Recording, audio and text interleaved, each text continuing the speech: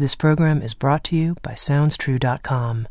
At SoundsTrue.com, you can find hundreds of downloadable audio learning programs, plus books, music, videos, and online courses and events.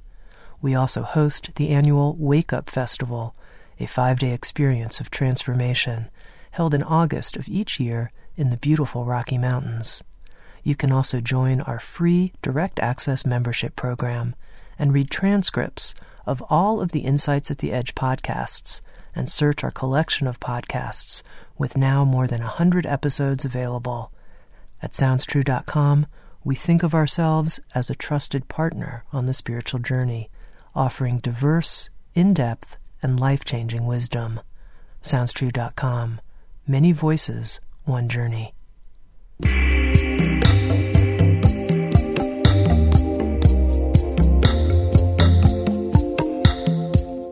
You're listening to Insights at the Edge. Today my guest is Jeff Foster. Jeff teaches and shares from his own awakened experience a way out of seeking fulfillment in the future and into the acceptance of all this here and now. Jeff's teaching style is direct and uncompromising, and yet full of humanity, humor, and compassion. He belongs to no tradition or lineage and makes his teaching accessible to all. In 2012, Jeff was voted by the Watkins Review to be one of the world's 100 most spiritually influential living people. With Sounds True, Jeff has written a new book called The Deepest Acceptance: Radical Awakening in Ordinary Life, and an accompanying audio program where he invites listeners to discover the ocean of who we are, an awareness that has already allowed every wave of emotion and experience to arrive. In this episode of Insights at the Edge, Jeff and I spoke about how acceptance is actually what we are. We also talked about how to work with very practical concerns, like our fears of financial insufficiency. And we talked about the power of meeting someone, being with someone who is suffering or who is in pain, and how to do this with an absolutely open embrace. And finally, Jeff and I spoke about the path of awakening that he's traveled through experiences of deep depression and some of the most important discoveries he's made. Here's my very real, honest, and helpful conversation with Jeff Foster.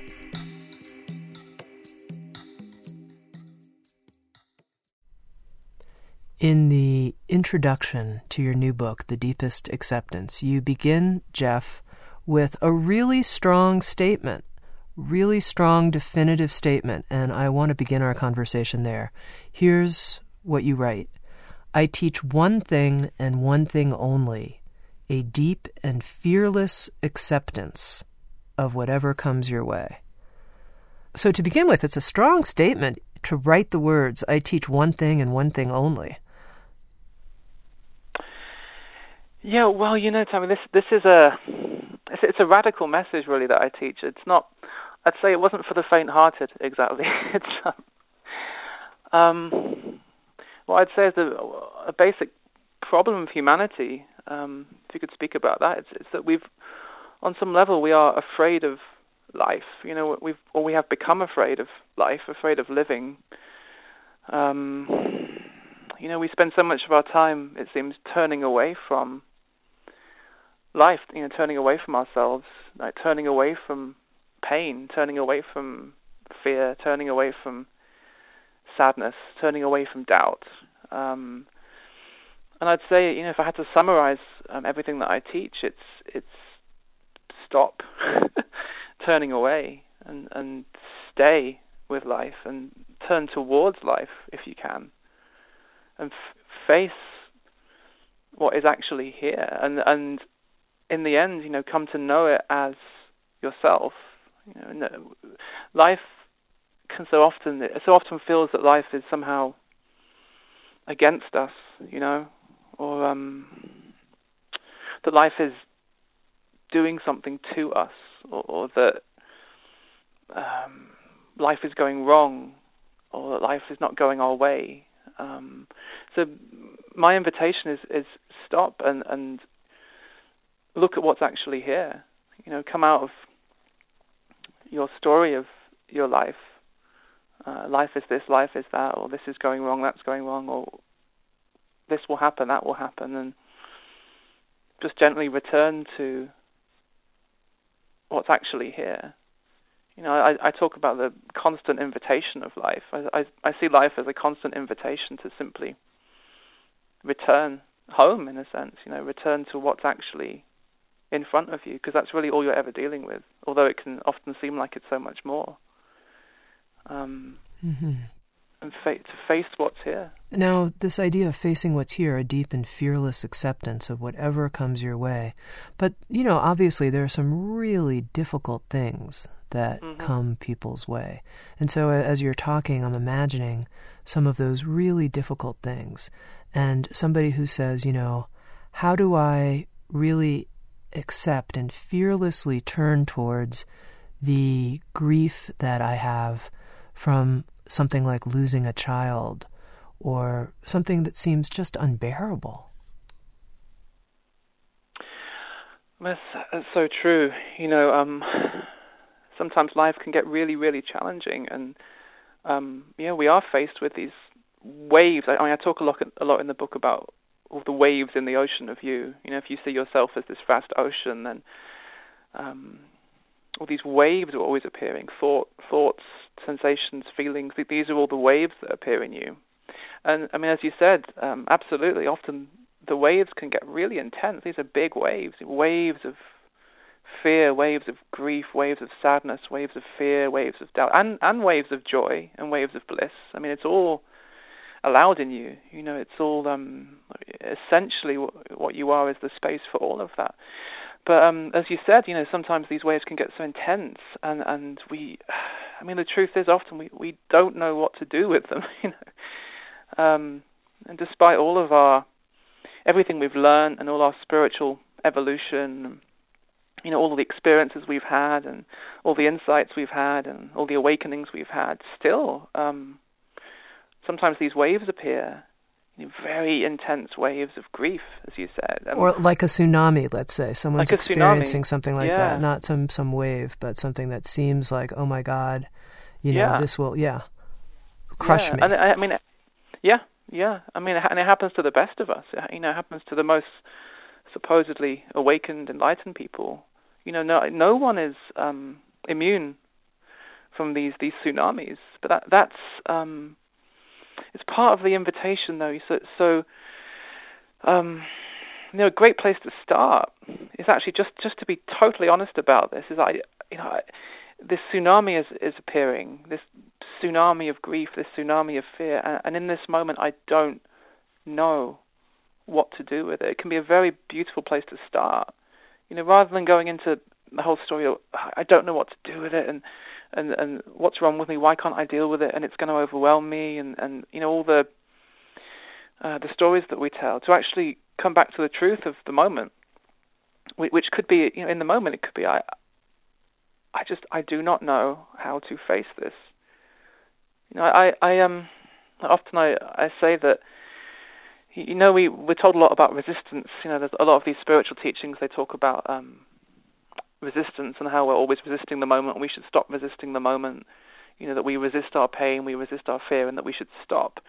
I think what I would say is it's probably more true to say that no one's actively resisting their fear. No one's actively resisting their grief. It's probably more true to say that we just don't know how to be with our grief.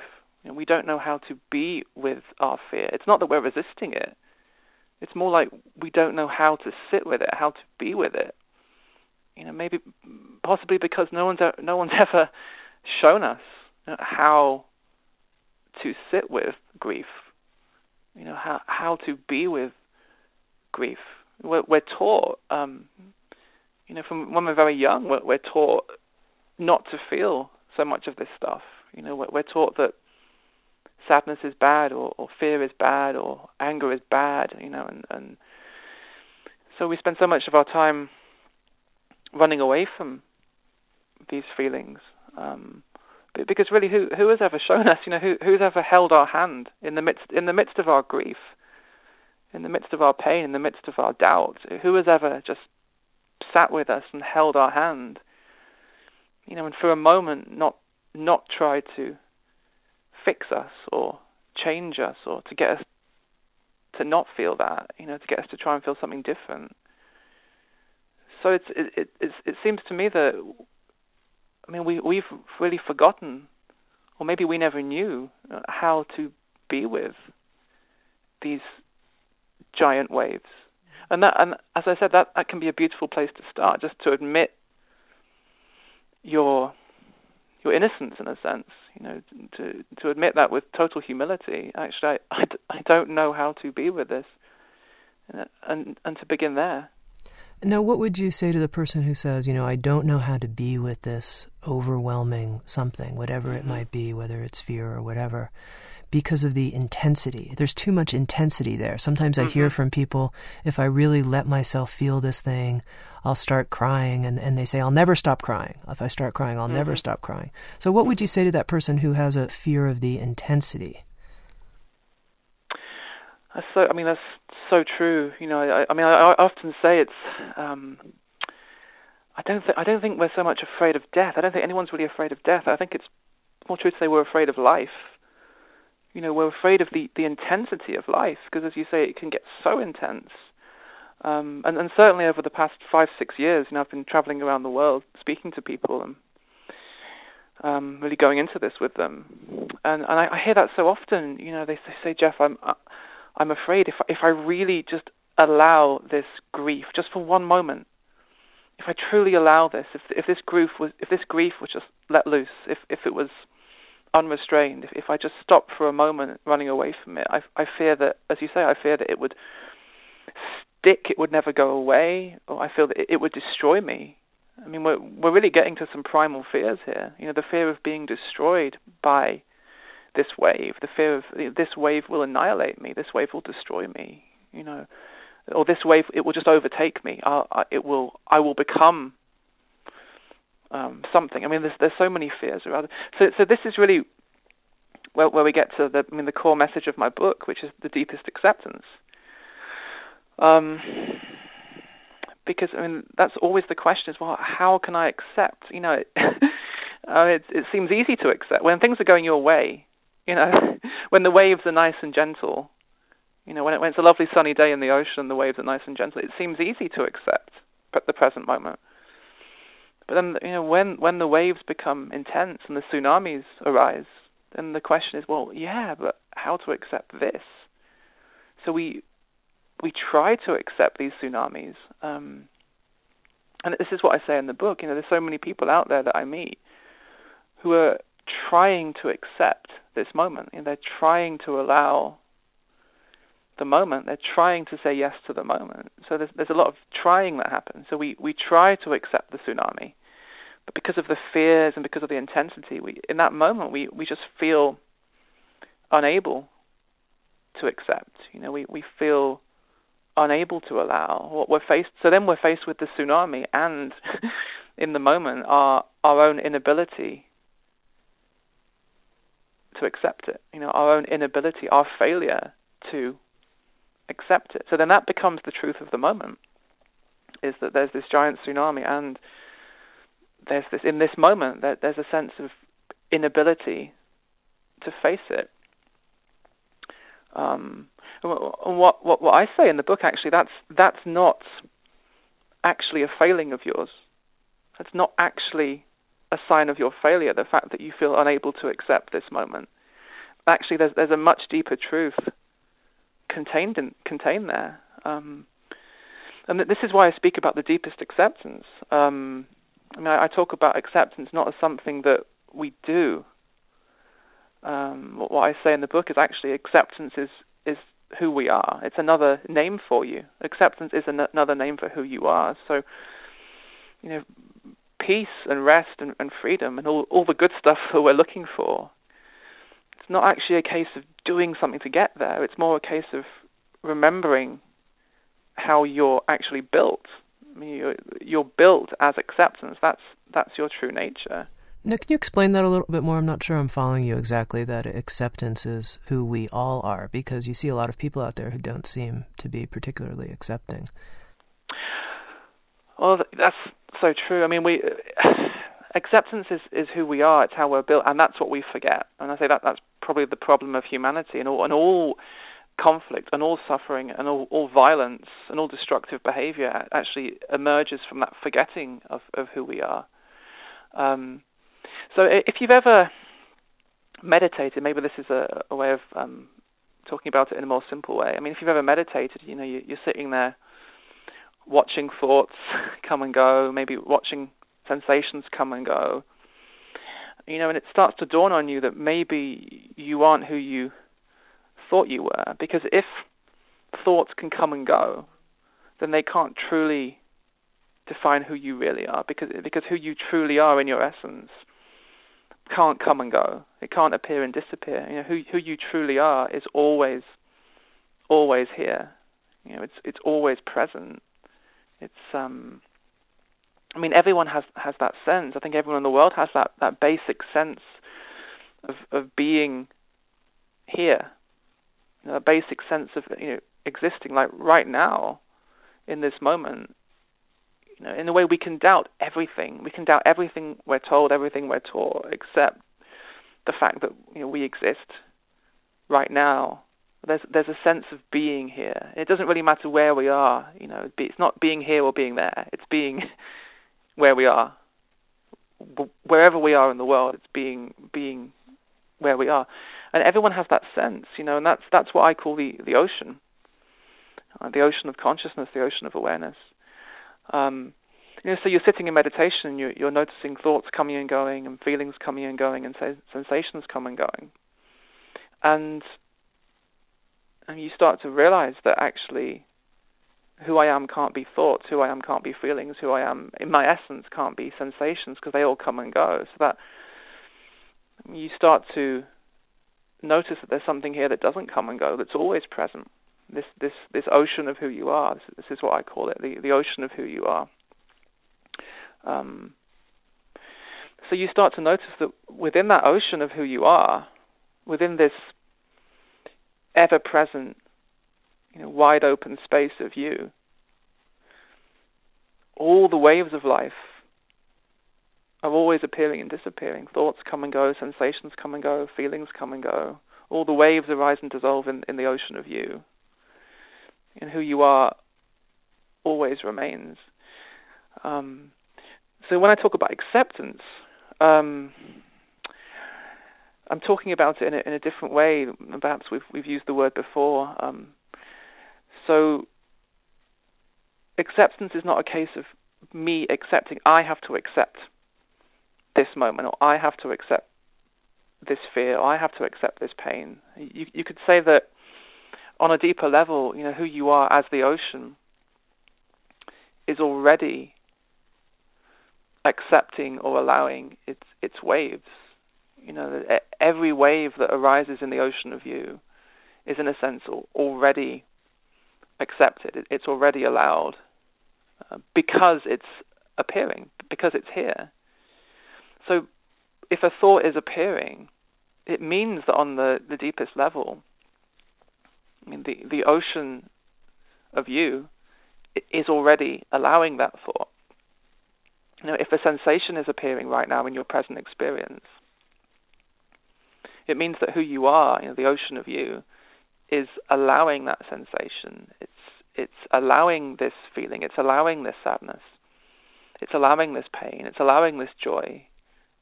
If a wave is arising in you, it means on the deepest level that who you are, in a sense, has already said yes to it.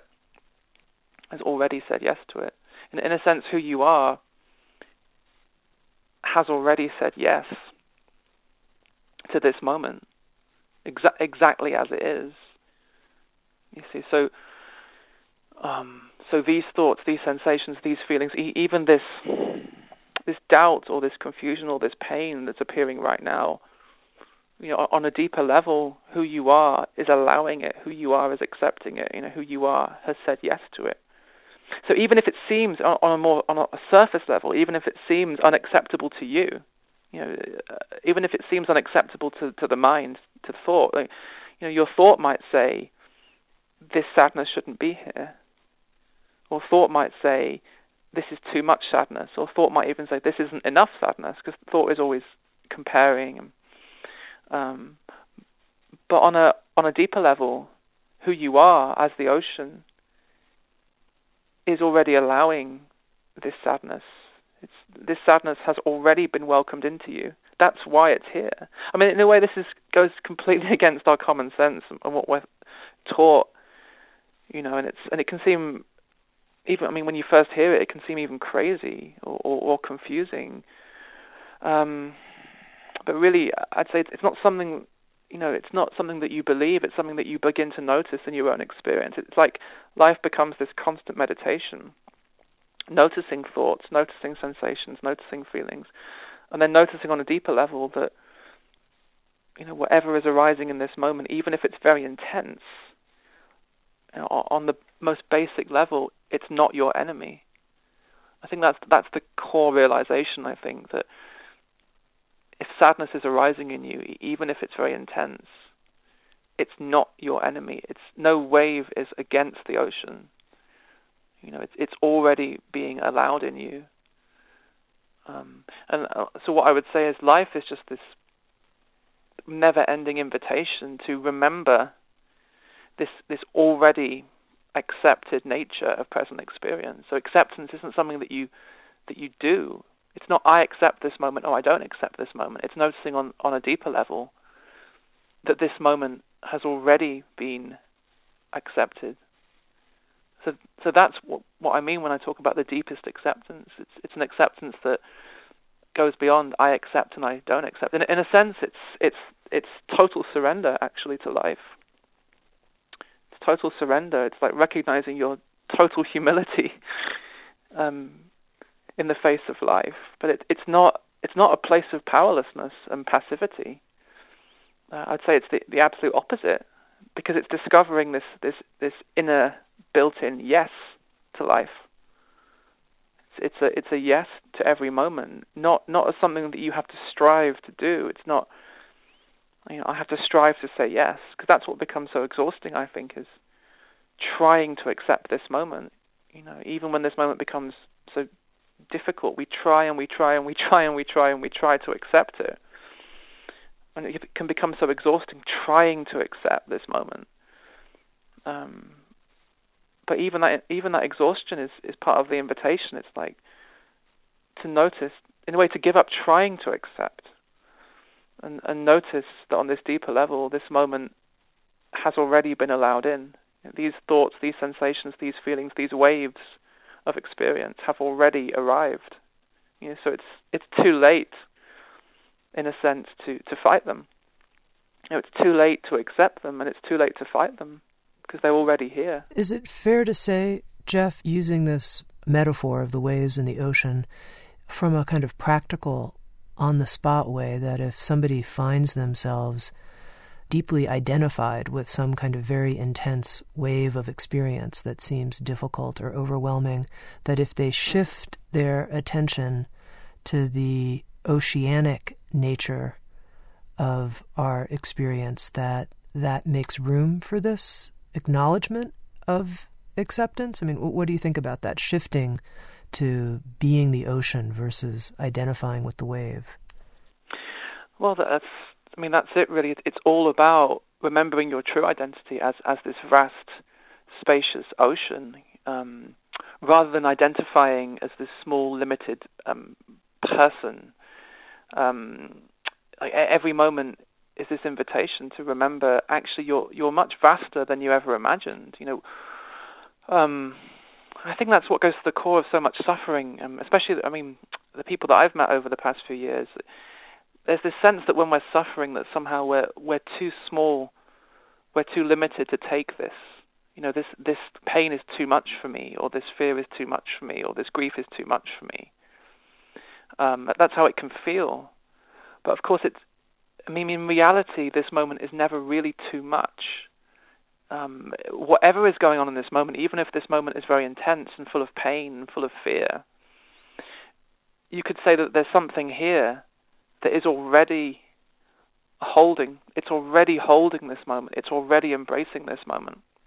It's already allowing this moment to be, even if you feel personally, unable to bear this moment. You feel unable to take this moment. You feel unable to accept this moment. What you are as this vast oceanic space is already holding it. It's already holding the fear. So suffering is really all to do with identification. So, for example, when there's a wave of fear, and it could be anything, it could be fear, it could be anger, it could be sadness, that's an invitation to remember who you are, that who you are in this moment is holding the fear. Who you are is the space for that fear. What I am in this moment is the space for this fear. In a way, I'm giving this fear space. I'm giving this fear breathing room. I'm making it safe for this fear to express itself. I'm making it safe for this pain to express itself. I'm making it safe for this sadness, for this doubt to express itself. In a way, it's completely the opposite of everything we're taught about ourselves, and it's like turns life upside down. But we remember ourselves as this vast ocean that is allowing these waves to be. In a sense, these waves, a wave of fear is not the enemy.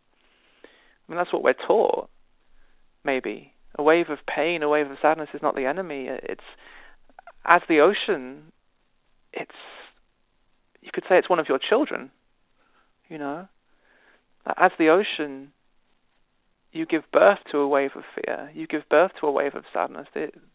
These are not enemies to be destroyed. These are children to be held, to be loved. In this moment, that's life doesn't ask any more of you than that. You're only facing this moment of fear.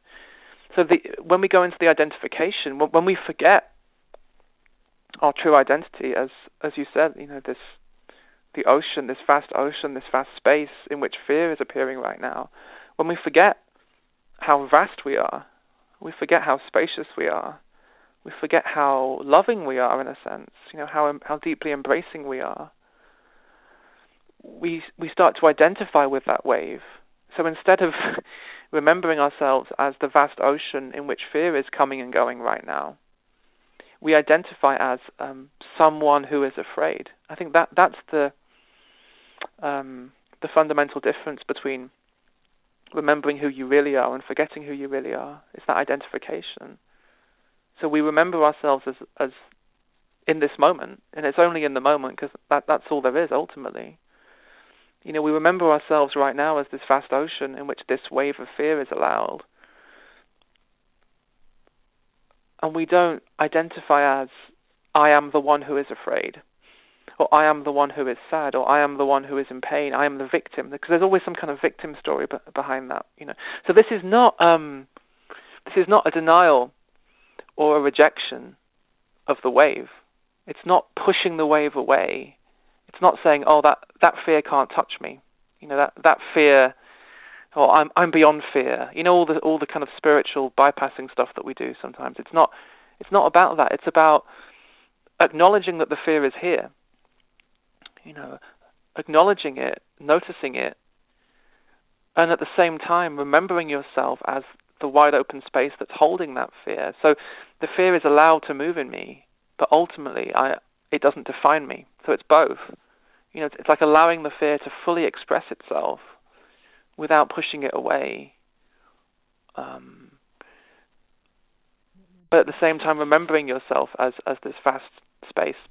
Now, Jeff, for whatever reason, I'm thinking about somebody who might have a fear, let's say, of financial insufficiency of some kind. Like, I'm just not going to have enough money. And this is all great, this spiritual talk that Jeff's giving about remembering the oceanic nature of consciousness. But I really need to attend to this fear about not having enough money and kind of, get it together here and mobilize. If I rest in this oceanic place and not really concern myself exactly with this fear, I'm not going to manifest practically the way I need to. How would you respond to that? Oh, that's such a common question that I get. I get that question so often. Jeff, this all sounds wonderful.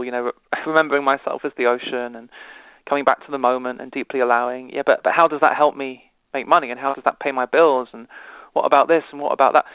And actually, I've asked you a question you get asked a lot, but that's okay. That's okay. Yeah, I'm all right with that. It's not an original question, Tami. It's okay. I can roll. You can roll. That's good.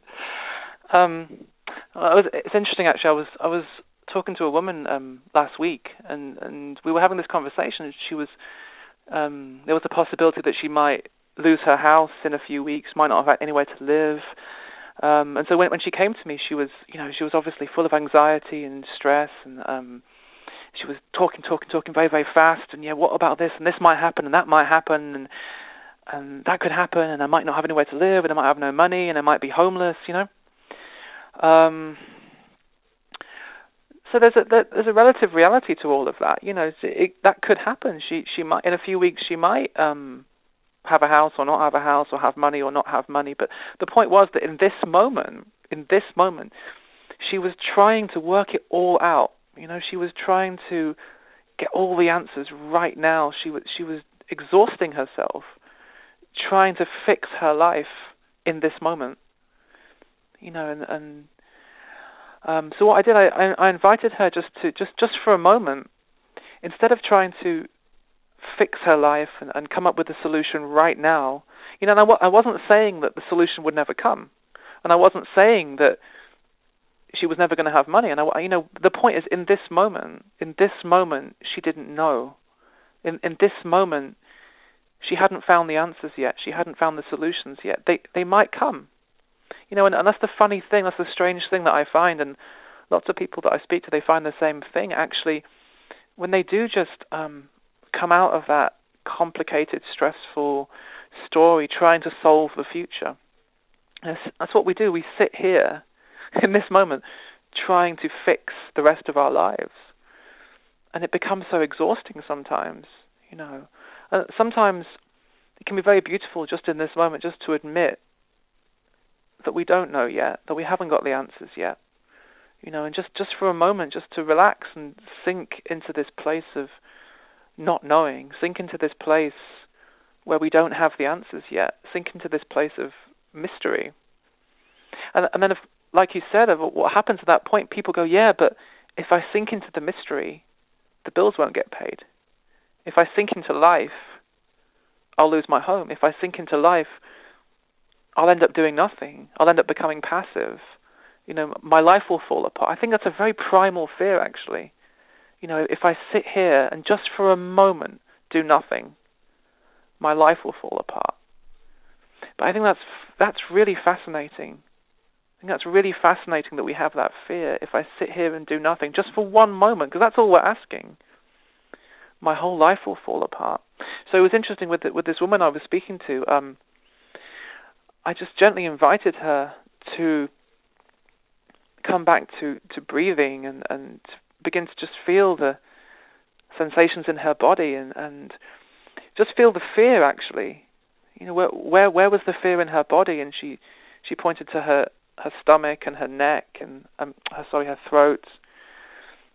And just to bring some attention, I just asked her to bring some attention back to the life, actually, the life that she was, the life that was actually moving in her, the tingly, alive sensation, that was moving in her now. Like to come out of the story of my life, my life and my problems and my solutions. And in 3 weeks' time, I'll be homeless.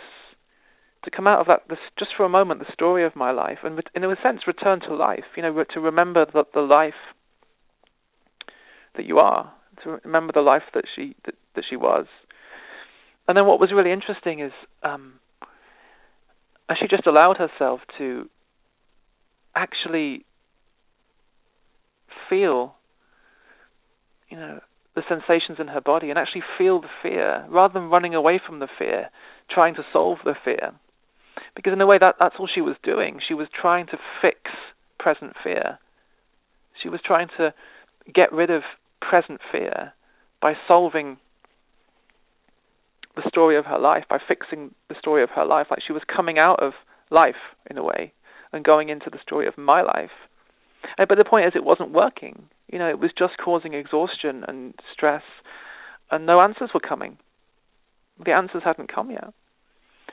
And what was really interesting is that as she just relaxed into her body and actually started to honor the fear rather than running away from it, started to acknowledge it, to honor it, and even to share it with me, to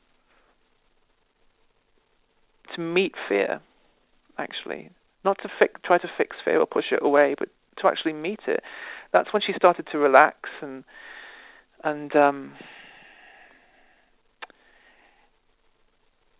suddenly, her life didn't seem like such a disaster. And suddenly, it wasn't such a catastrophe. And the funny thing is, from that place, that's the creative place. The mystery of this moment. That's the source of all creativity. And if answers are going to come, this is where they come from. The mystery of the moment. They don't come in the story of 3 weeks' time.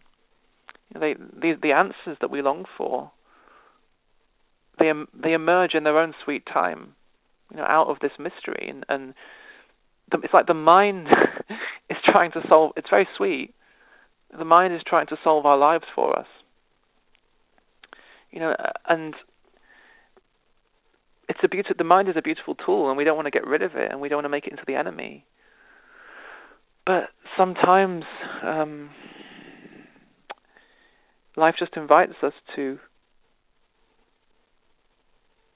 come out of that story of my life and solving my life and fixing my life, and just remember the mystery that you are.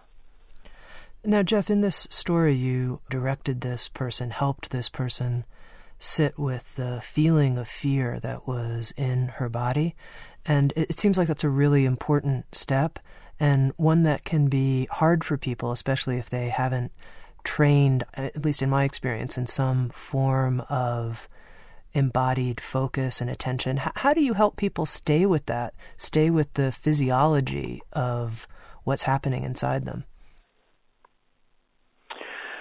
Well, I guess what I do, I guess if I could summarize what I do with people is I don't do very much, actually. I don't experience myself as doing very much with people. For me, it's more about meeting. It's more about meeting them, I think so often when we sit with someone, we meet someone, we're in a conversation with someone, and they're expressing fear, or they're expressing pain, or they're feeling doubt or confusion. So quickly we rush to help them, or fix them, or solve their problems for them. If someone is experiencing a lot of fear, maybe out of compassion,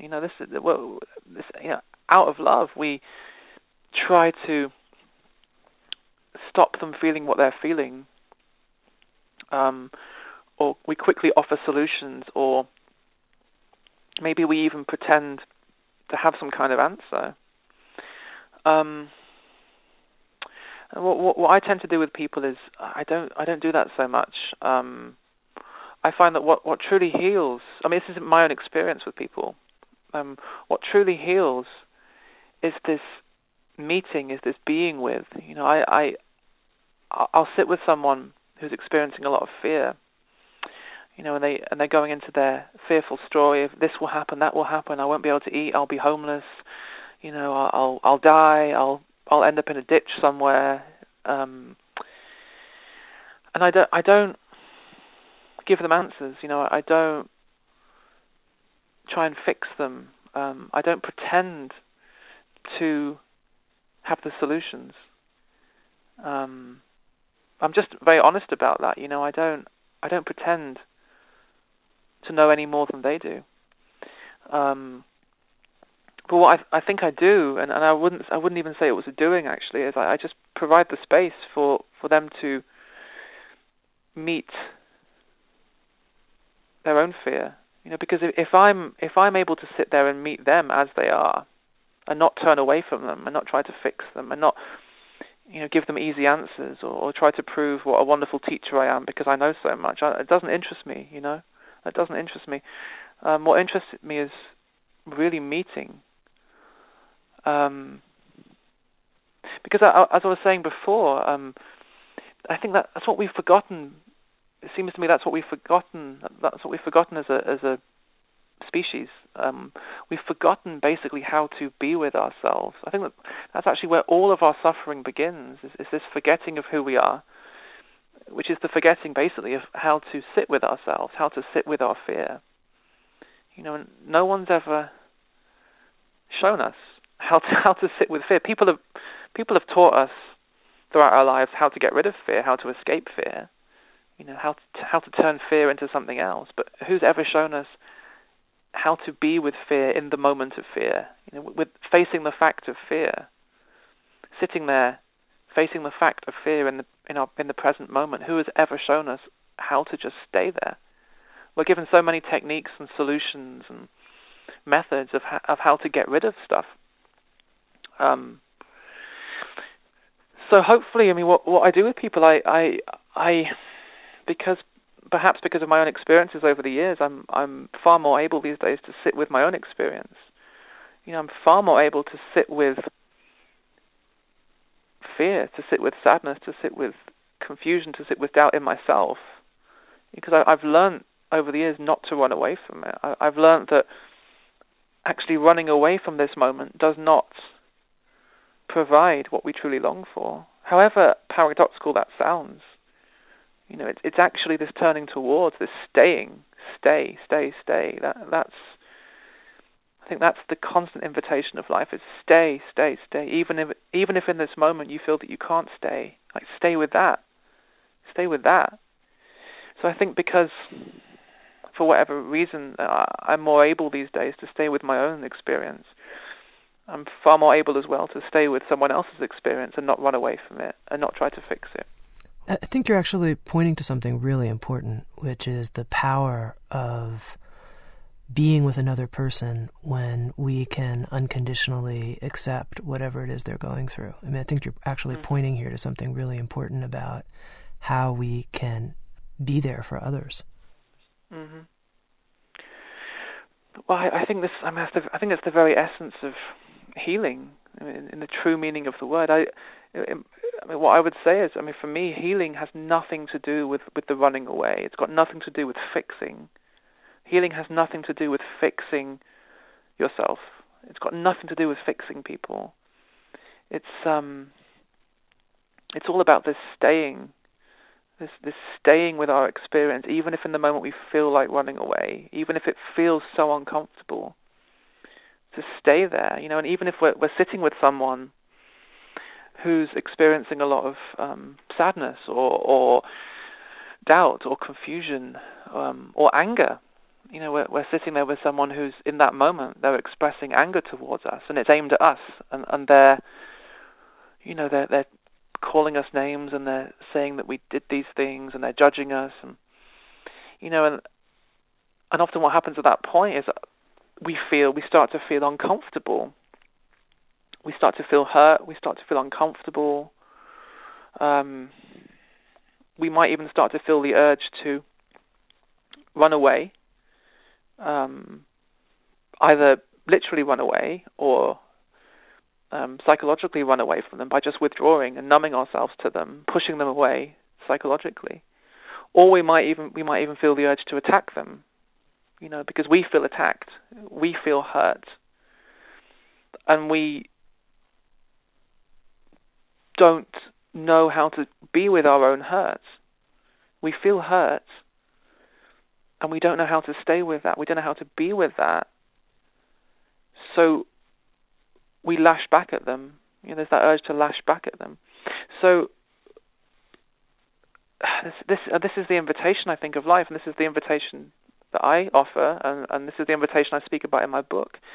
Is stay. Can we just stay there in that place, even if in the moment there's a lot of discomfort moving in us, or there's a lot of hurt moving in us? Can we stay with our own experience? Because in the end, that's all we can know. Can we stay with our own experience, even if there's hurt? even if we feel hurt.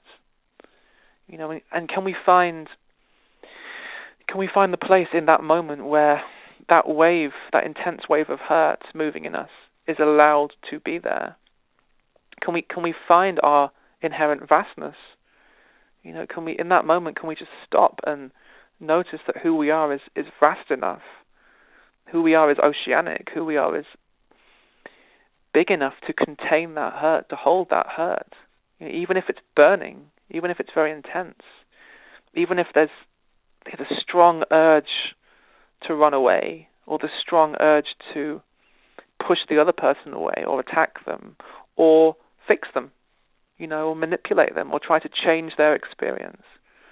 Can we stay with all of that? Can we find the place where actually all of those waves moving in us, just for this moment, are allowed to be here? Can we remember that who we are is vast enough to hold that hurt, and then to meet the other person in that place of deep acceptance? And this is, I've had so much experience with this over the past few years. Especially being a teacher, I think it's one thing having all these insights and having awakening experience, but it's a whole other world going out and teaching it. Because you're exposing yourself to all kinds of situations and all kinds of people. And you're really opening yourself up for attack, and for people to disagree with you, and to not like how you teach, or to not like what you're saying, because it's really challenging. A lot of the stuff I talk about, it can seem quite challenging to people, and it's understandable. So I've been in many situations the past few years where I've been sitting with someone, and they've been very angry with me, or they've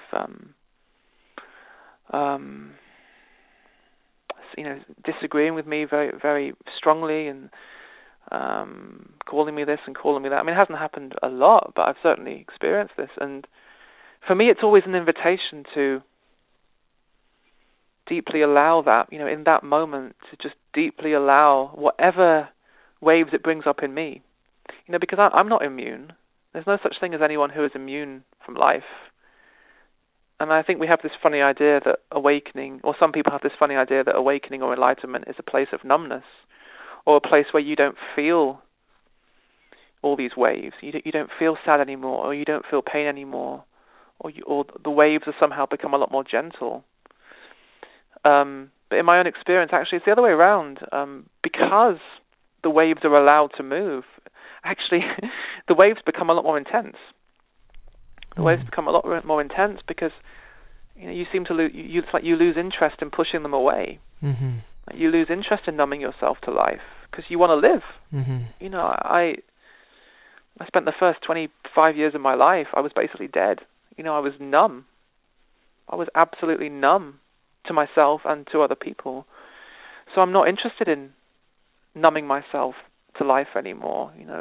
I'm not interested in pretending to be the enlightened one who doesn't feel anything. It doesn't seem possible, and it doesn't seem human.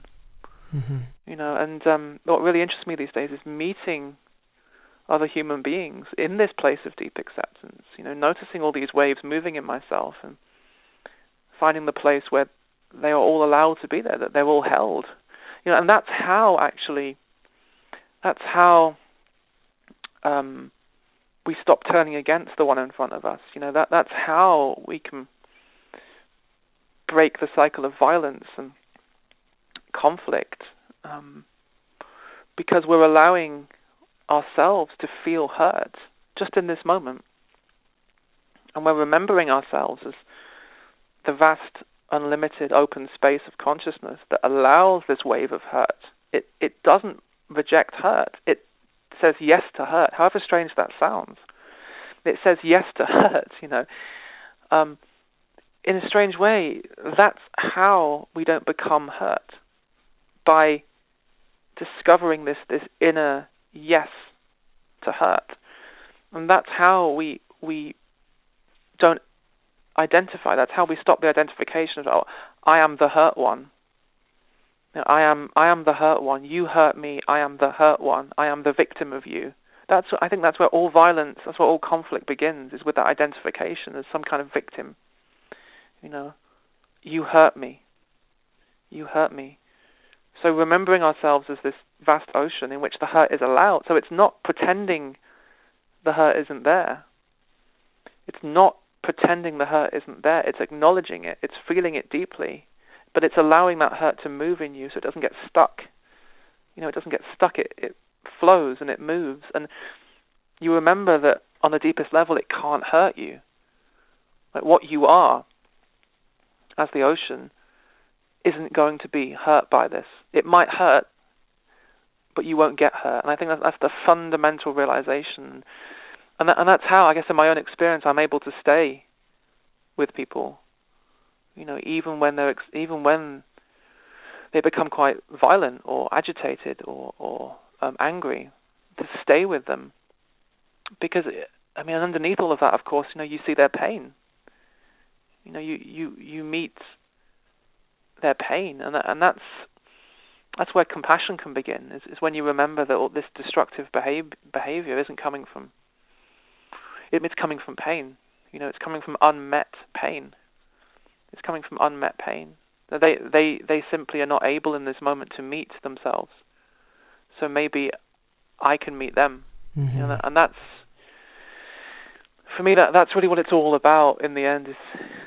Life is all about this meeting ourselves, meeting our own pain, our own fear, our own bliss, our own joy, meeting all those waves in ourselves, and meeting the one in front of us in the same way, actually. Because in the end, it's the same meeting. We're really just meeting ourselves. It's become a bit of a cliche these days, but it's so true. We really are only meeting ourselves in disguise. We're not nearly as different as we like to believe. Mm-hmm.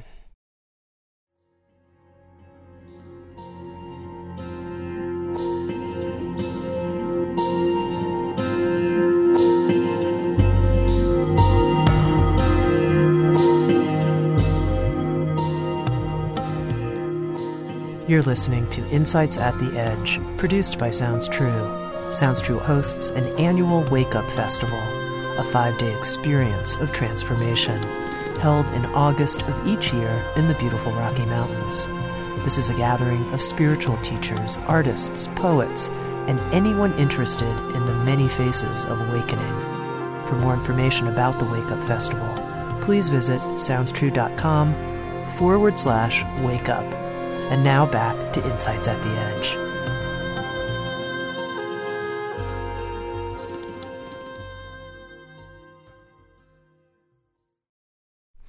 Now, Jeff, there's so many things that I could talk to you about and that I want to talk to you about, so we're going to have another one of these conversations soon. But in the meantime, I have a sense that our listeners might be curious about you.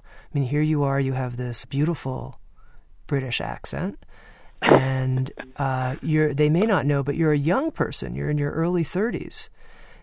Is that right? That's true. Yeah, I'm 30. What am I? 32, I think. Yeah, there you go, something like that. It's around 32. I can confirm that later for you. And thank you. We can check the records, find your birth certificate or whatever. But what's interesting, I think, and what I think people would love to hear more about is your own process. You talked about how the first 25 years of your life that you now in retrospect see that you were quote unquote numb.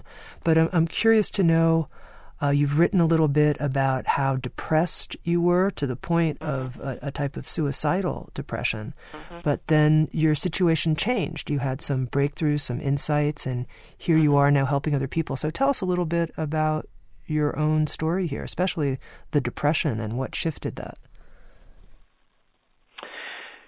Yeah, sure. I was always a depressed child, depressed teenager. Life, if I had to sum it up, life always felt so heavy for me. I would wake up every morning, and this was 25 years of this.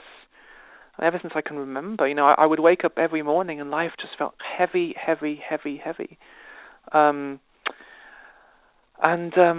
was intensely shy. I mean, intensely self-conscious. I don't think I barely spoke to anyone until I was about 20, which is quite ironic, considering these days I go around the world speaking to people and doing meetings and workshops. So it's funny how life can change like that. But I was intensely self-conscious, and it became worse and worse. And I was just filled with so much self-loathing, and I hated the way I looked. I just hated myself. I just felt totally inadequate and totally. My life totally lacked any kind of intimacy. I mean, I was unable to share anything with anyone. I was terrified of expressing myself to anyone, out of this deep fear that if they really saw what was going on in me, if they really saw who I was, if they saw beyond the facade, they would reject me, or they would laugh at me, or they would never want to speak to me again, So I was someone who I kept everything in, really. And I really never had any friends. I never had anyone to speak to, really. This was all. I was kind of dying on the inside. And it got worse and worse, really. Through university, it got worse and worse. And I think I was 22, 23, 24, I can't really remember. I was living in London, working in the BBC, actually. I thought I was going to go into television back then. Working in a night shift. I hated my job, and I was in this relationship with this girl, and it was very obsessive, and I thought she was the one. She was going to complete me. I had found my soulmate, and she didn't agree. And and that all fell apart, and I hit rock bottom. And I think around the same time I got quite ill as well. I ended up in hospital. So really, it was a kind of breakdown. I mean, looking back, I can say it was a kind of breakdown. But I think something had to shift. Something had to break down. It couldn't go on the way it was going on.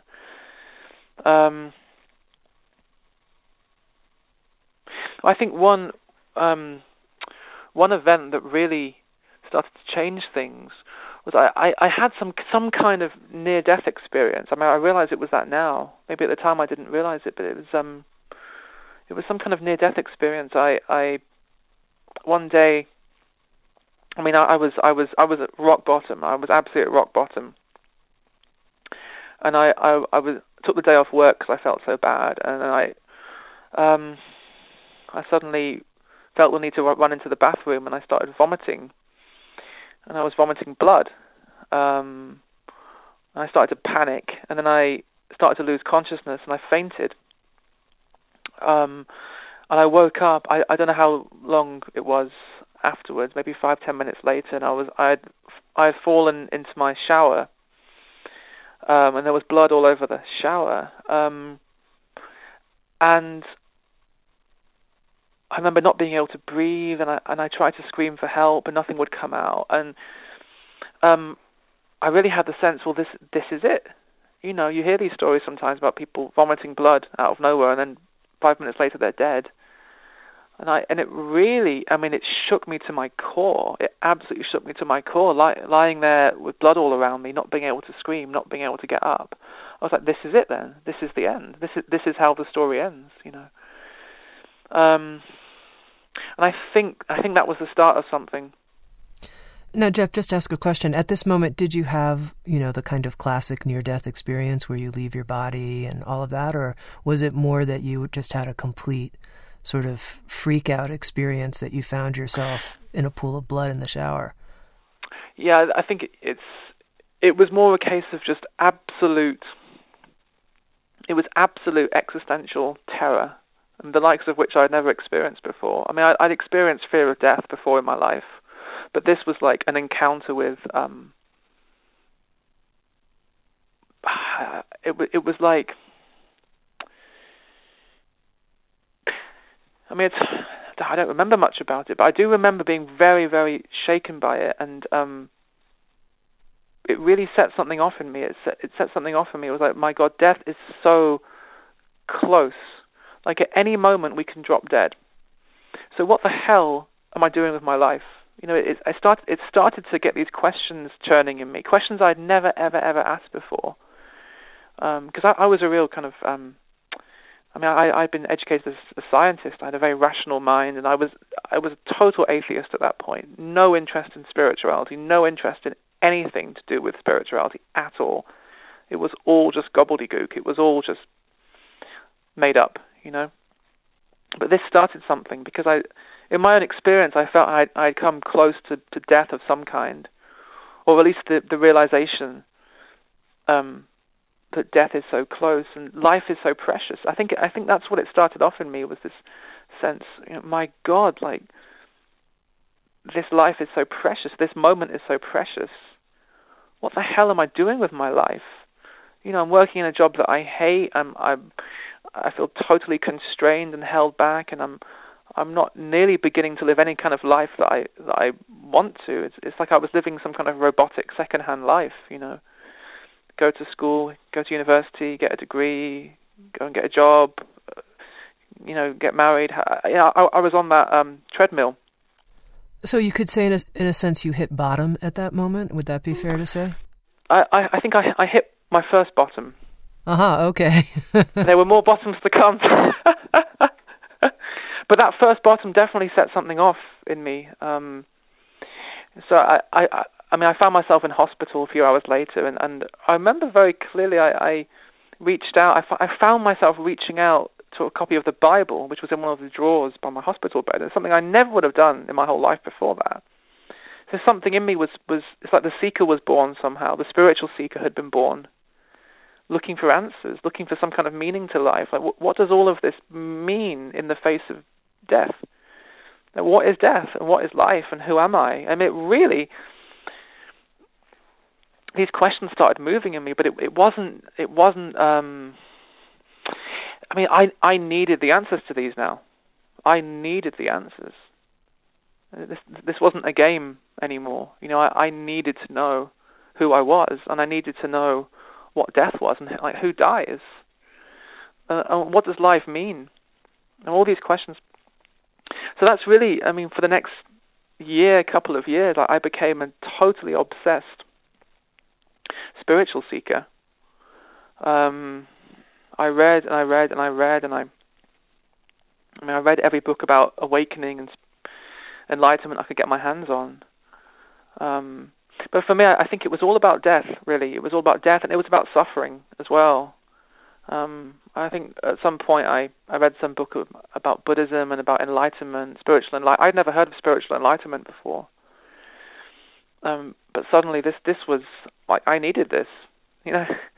Spiritual enlightenment, this is going to be the end of all my suffering, because I had suffered so much. I was suffering so much. So it became this obsessive, year-long, two years maybe, obsessive search for spiritual enlightenment. That's really, I locked myself away. I moved back to live with my parents for a while. I locked myself away, quite literally, in my room, maybe for a year, 2 years. It's all a bit blurry now. And I read and I read and I read, and I started meditating and all kinds of self-inquiry and practices. But it was all with the aim of becoming enlightened, you see. It was all with some future goal in mind. One day I will become enlightened and all my suffering will end.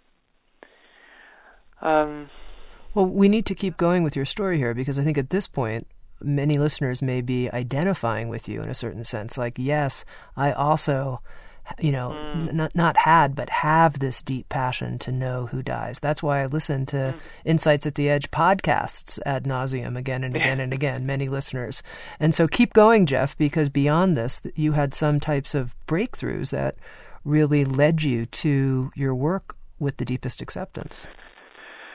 Well, yeah. It was an incredibly intense few years, actually. I became totally obsessed with enlightenment, and I was really doing everything I could to become enlightened. I never actually went to any teachers. I never went to any workshops or retreats or satsangs or seminars or anything. I guess that was just my character at the time. I had this fire in me, and I kind of wanted to do it all myself. I had this sense. I remember, a long time ago having this very strong sense that if there is any such thing as peace, if there is any such thing as, freedom, if there is any such thing as awakening, I'll find it on my own. I'll find it here. I'll find it here in my room. I'll find it here in my backyard. I had that sense from the very beginning. And maybe it was a kind of stubbornness, or maybe it was a kind of shyness. I was still so shy. I didn't want to reveal myself to other people. I was going to keep myself to myself and do it all myself. I don't know what I was thinking, actually. But it was this kind of obsessiveness. It was this, I'm going to do this myself. And I started reading all the books about, enlightenment, the enlightened teachers, and the breakthroughs they had and the enlightenment experiences. And one day they were walking down the road, and suddenly the self fell away, and they were, or the story of Eckhart Tolle. He's lying in bed, and suddenly it all becomes clear. So I started trying to make this happen for myself, because back then this is what I thought awakening was. I thought it was some kind of event that would happen one day, or some experience that would happen one day. So as the months went on, I became more and more obsessive, really. And I had all kinds of insights, over the months, years, actually. I had all kinds of insights, all kinds of experiences, as many spiritual seekers do along the way. Now, you have moments, hours, days sometimes, of just deep bliss and peace. And then that passes, and you want that experience back, or you have some kind of experience of total oneness, and then that passes, or you have some experience of no thought. Thought disappears for, minutes, hours, days. You don't even know anymore. But then that passes, thought comes back, and so I would have all these experiences. I think as many people do.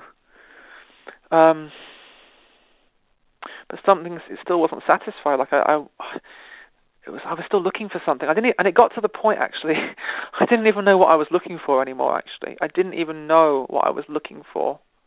But I just felt I had to keep on looking.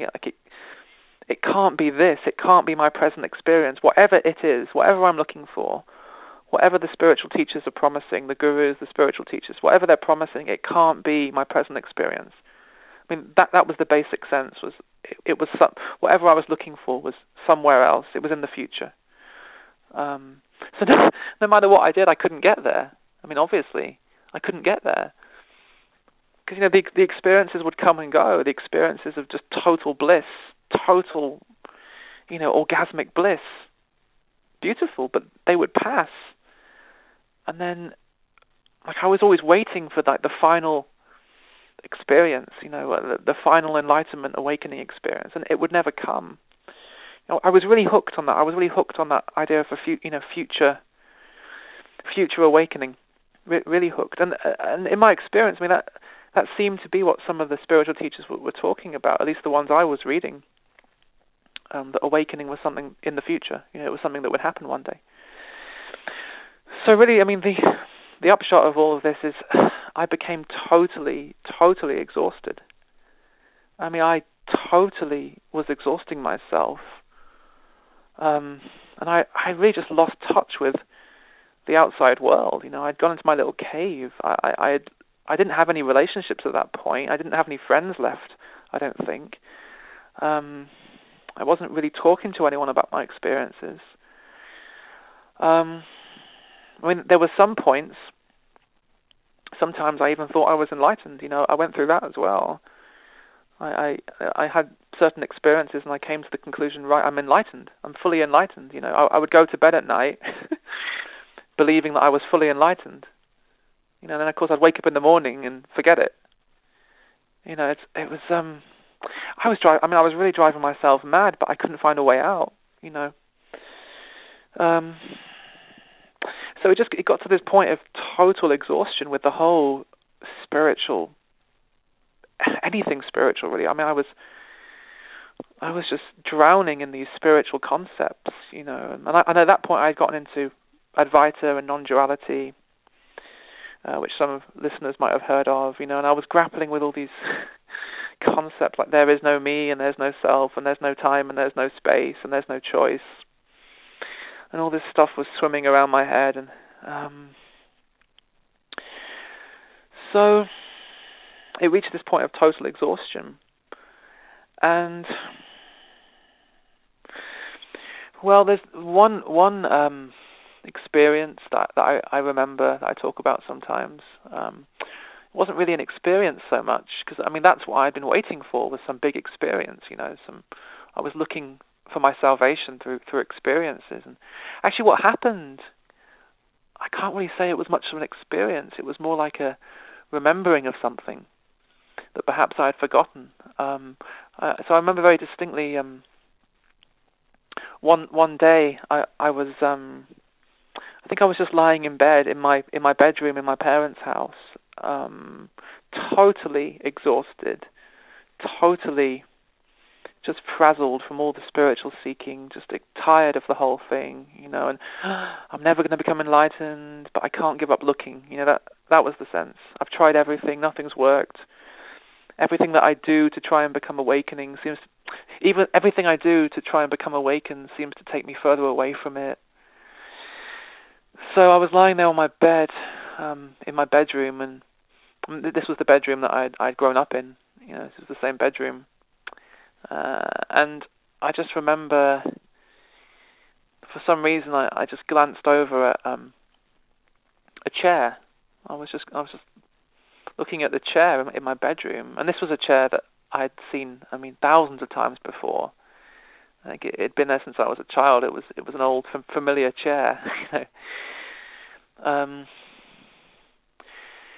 And I guess suddenly something just clicked or dawned on me, or I remembered something, or something became obvious. It's very hard to actually put it into words, because it wasn't this big thing, really. It was the sense of, of course.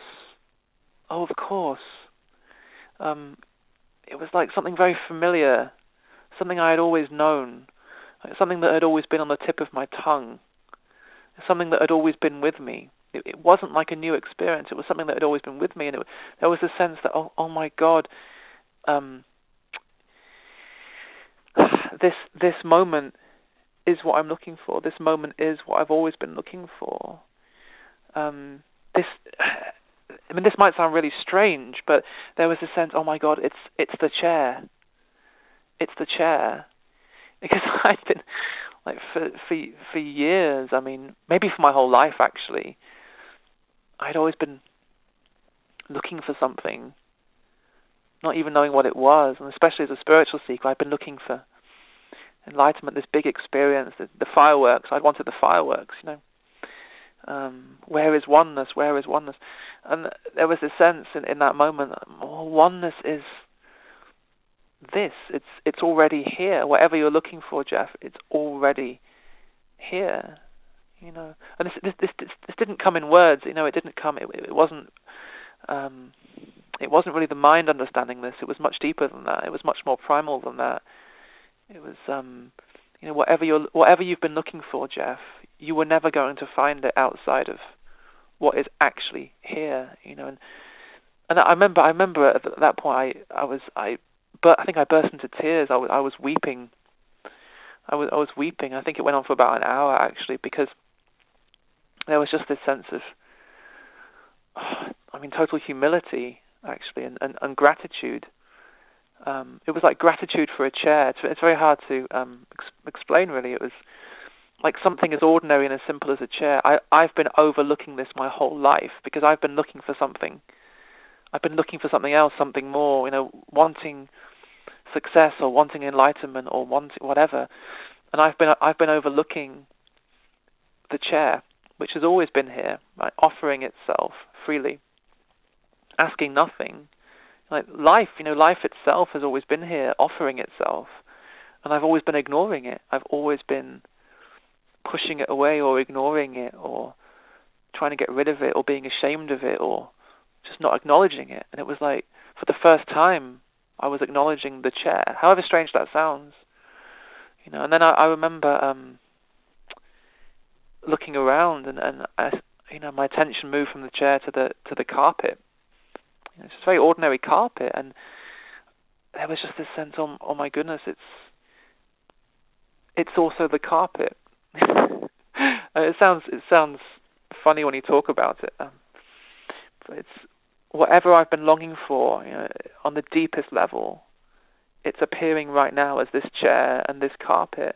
And I remember, walking around the house, looking at everything as if for the first time. I mean, it really was. It sounds like a bit of a cliche, but it really was like seeing everything for the first time. Just seeing everything in the house without Jeff, actually. Seeing what life was like without Jeff, without the seeker, without Jeff looking for something. Without this Jeff character who always felt incomplete and who always was looking for some kind of future completeness. It was seeing life without Jeff.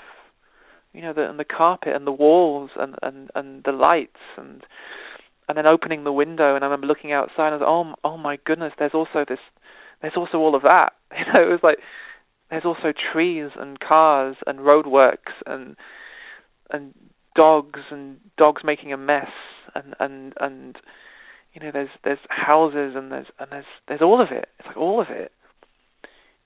And then I remember looking down at my body. I was like, oh my God, this is also part of it, because for so long I've been stuck in all these spiritual ideas that the body was somehow an enemy, or enlightenment was the end of the body, or that we should get rid of the body, or we should transcend the body. And it's like this realization turned everything on its head. It turned everything on its head.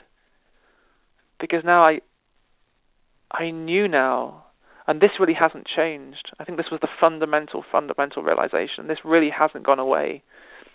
So one thing that really hasn't gone away is this sense that whatever is arising right now, whether it's chairs and its carpets and its trees and its cars, or its thoughts, its sensations, its feelings, it's these waves, a wave of sadness or a wave of fear, on the deepest level, this is all sacred. This is all sacred, and it's all beloved. In a way that the mind will never comprehend. I had spent so many years trying to understand this intellectually, or trying to reach some intellectual understanding, and I guess I realized at that point this isn't something to be understood intellectually. It's about noticing what is present, what is here, what is given, and it's. So I remember looking down at the body and the hands and the feet and the legs and the hair and all the imperfections, all the imperfections, suddenly just seen without the seeker, without the story of perfecting myself in the future, without the story of becoming enlightened, seen in the light of this embrace. Actually, even my imperfections were so perfect in a sense, like they were all just perfectly positioned. Everything was in it. There was a sense everything was in its right place in a way that I could never comprehend. And that this wasn't an intellectual game I was playing with myself. It wasn't like believing that everything was perfect. It was actually seeing this inherent perfection that was not at war with imperfection. I think that was like the fundamental realization. It completely destroyed all of my old concepts about what perfection was. I think before that I'd always seen perfection as some future state, or perfection was about getting rid of imperfection. This turned the whole thing on its head, because now perfection was all about this total embrace of imperfection, this embrace of thoughts, sensations, feelings, sounds, and smells. I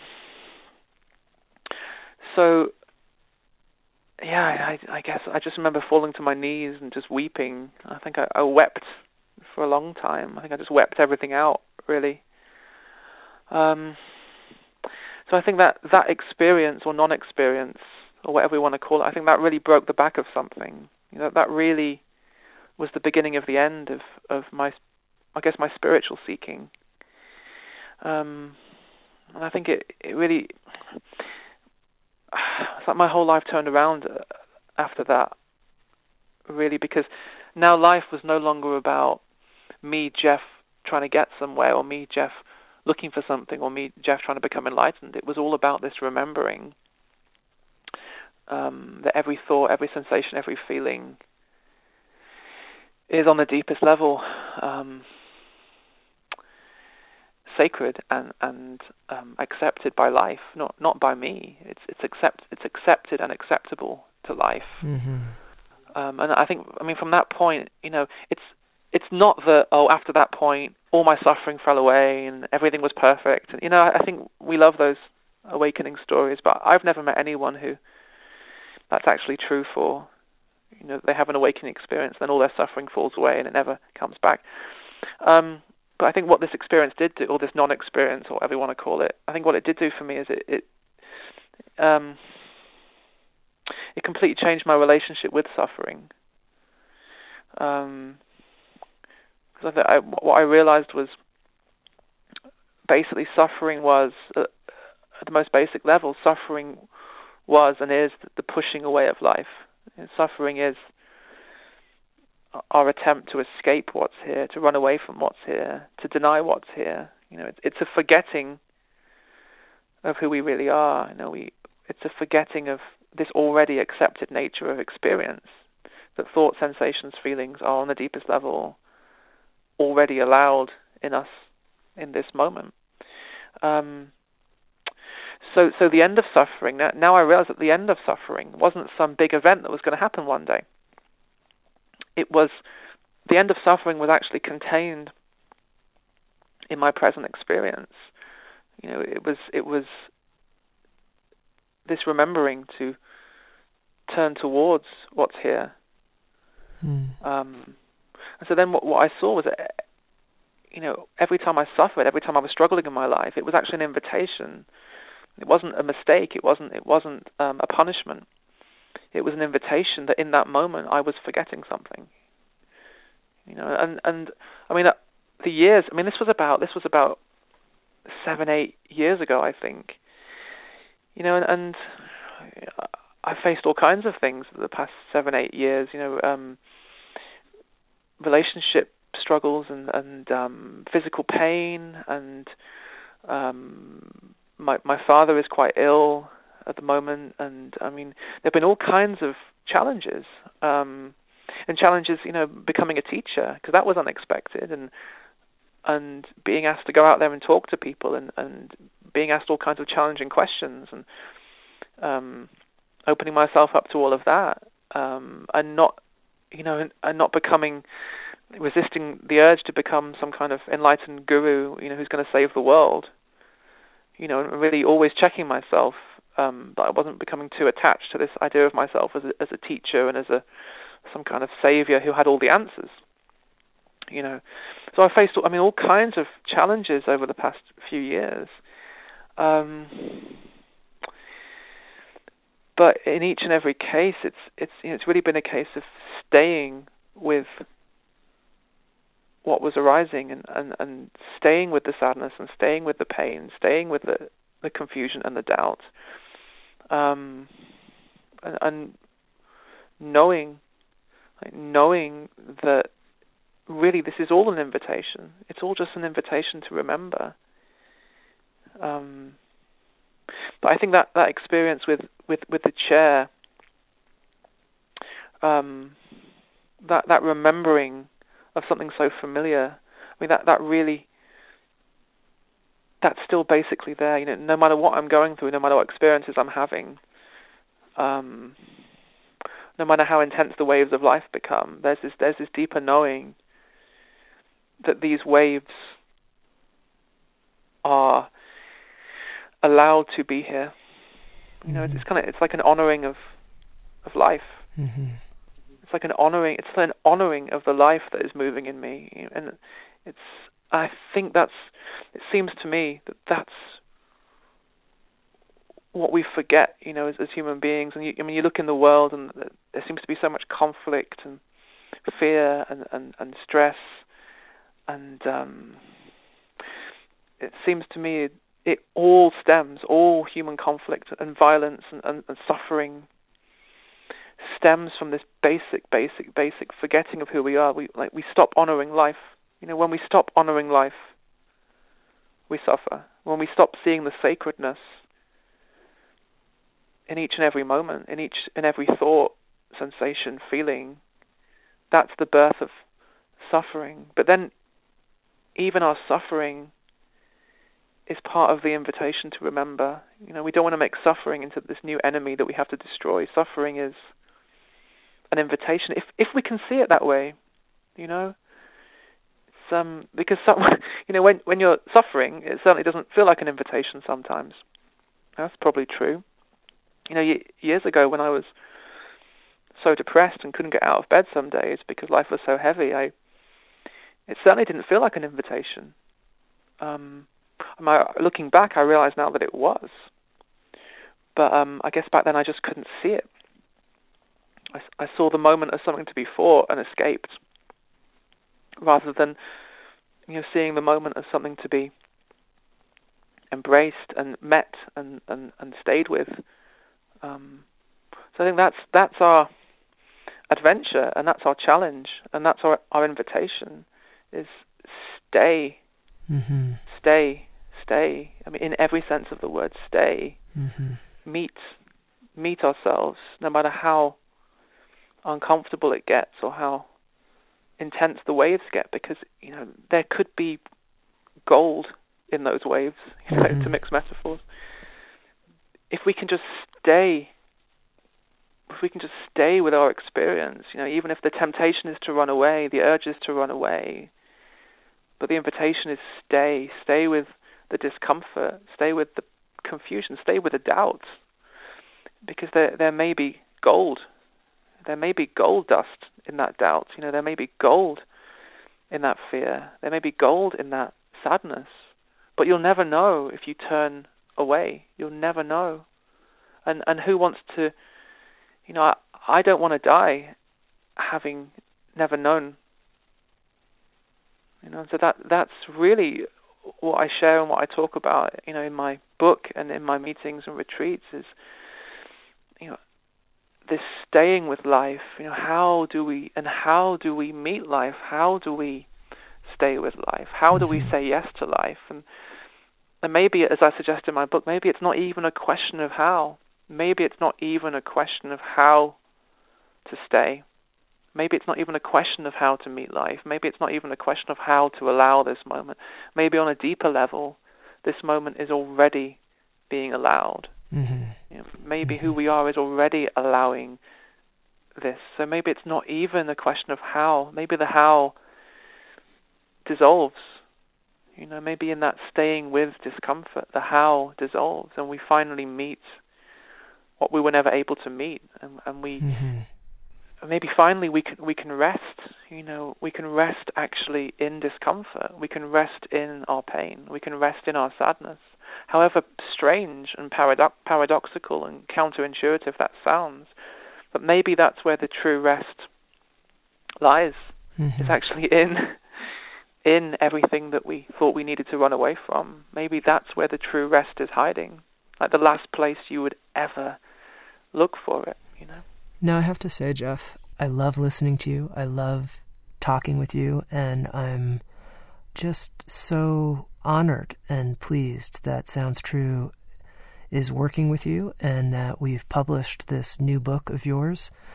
It's so wonderful to meet a young, you could say emerging spiritual teacher, in that you're not well known yet. And I think that your work is so helpful. It really brings people down to the ground and to the core. And so I want to thank you, and we'll have another conversation soon. This, I think, is a good place to stop for now. How does that sound? Well, thank you so much, Tami. It's a real pleasure to meet you. Exactly. It does feel like a meeting. I've been speaking with Jeff Foster. He's the author of a new book. It's called The Deepest Acceptance: Radical Awakening in Ordinary Life.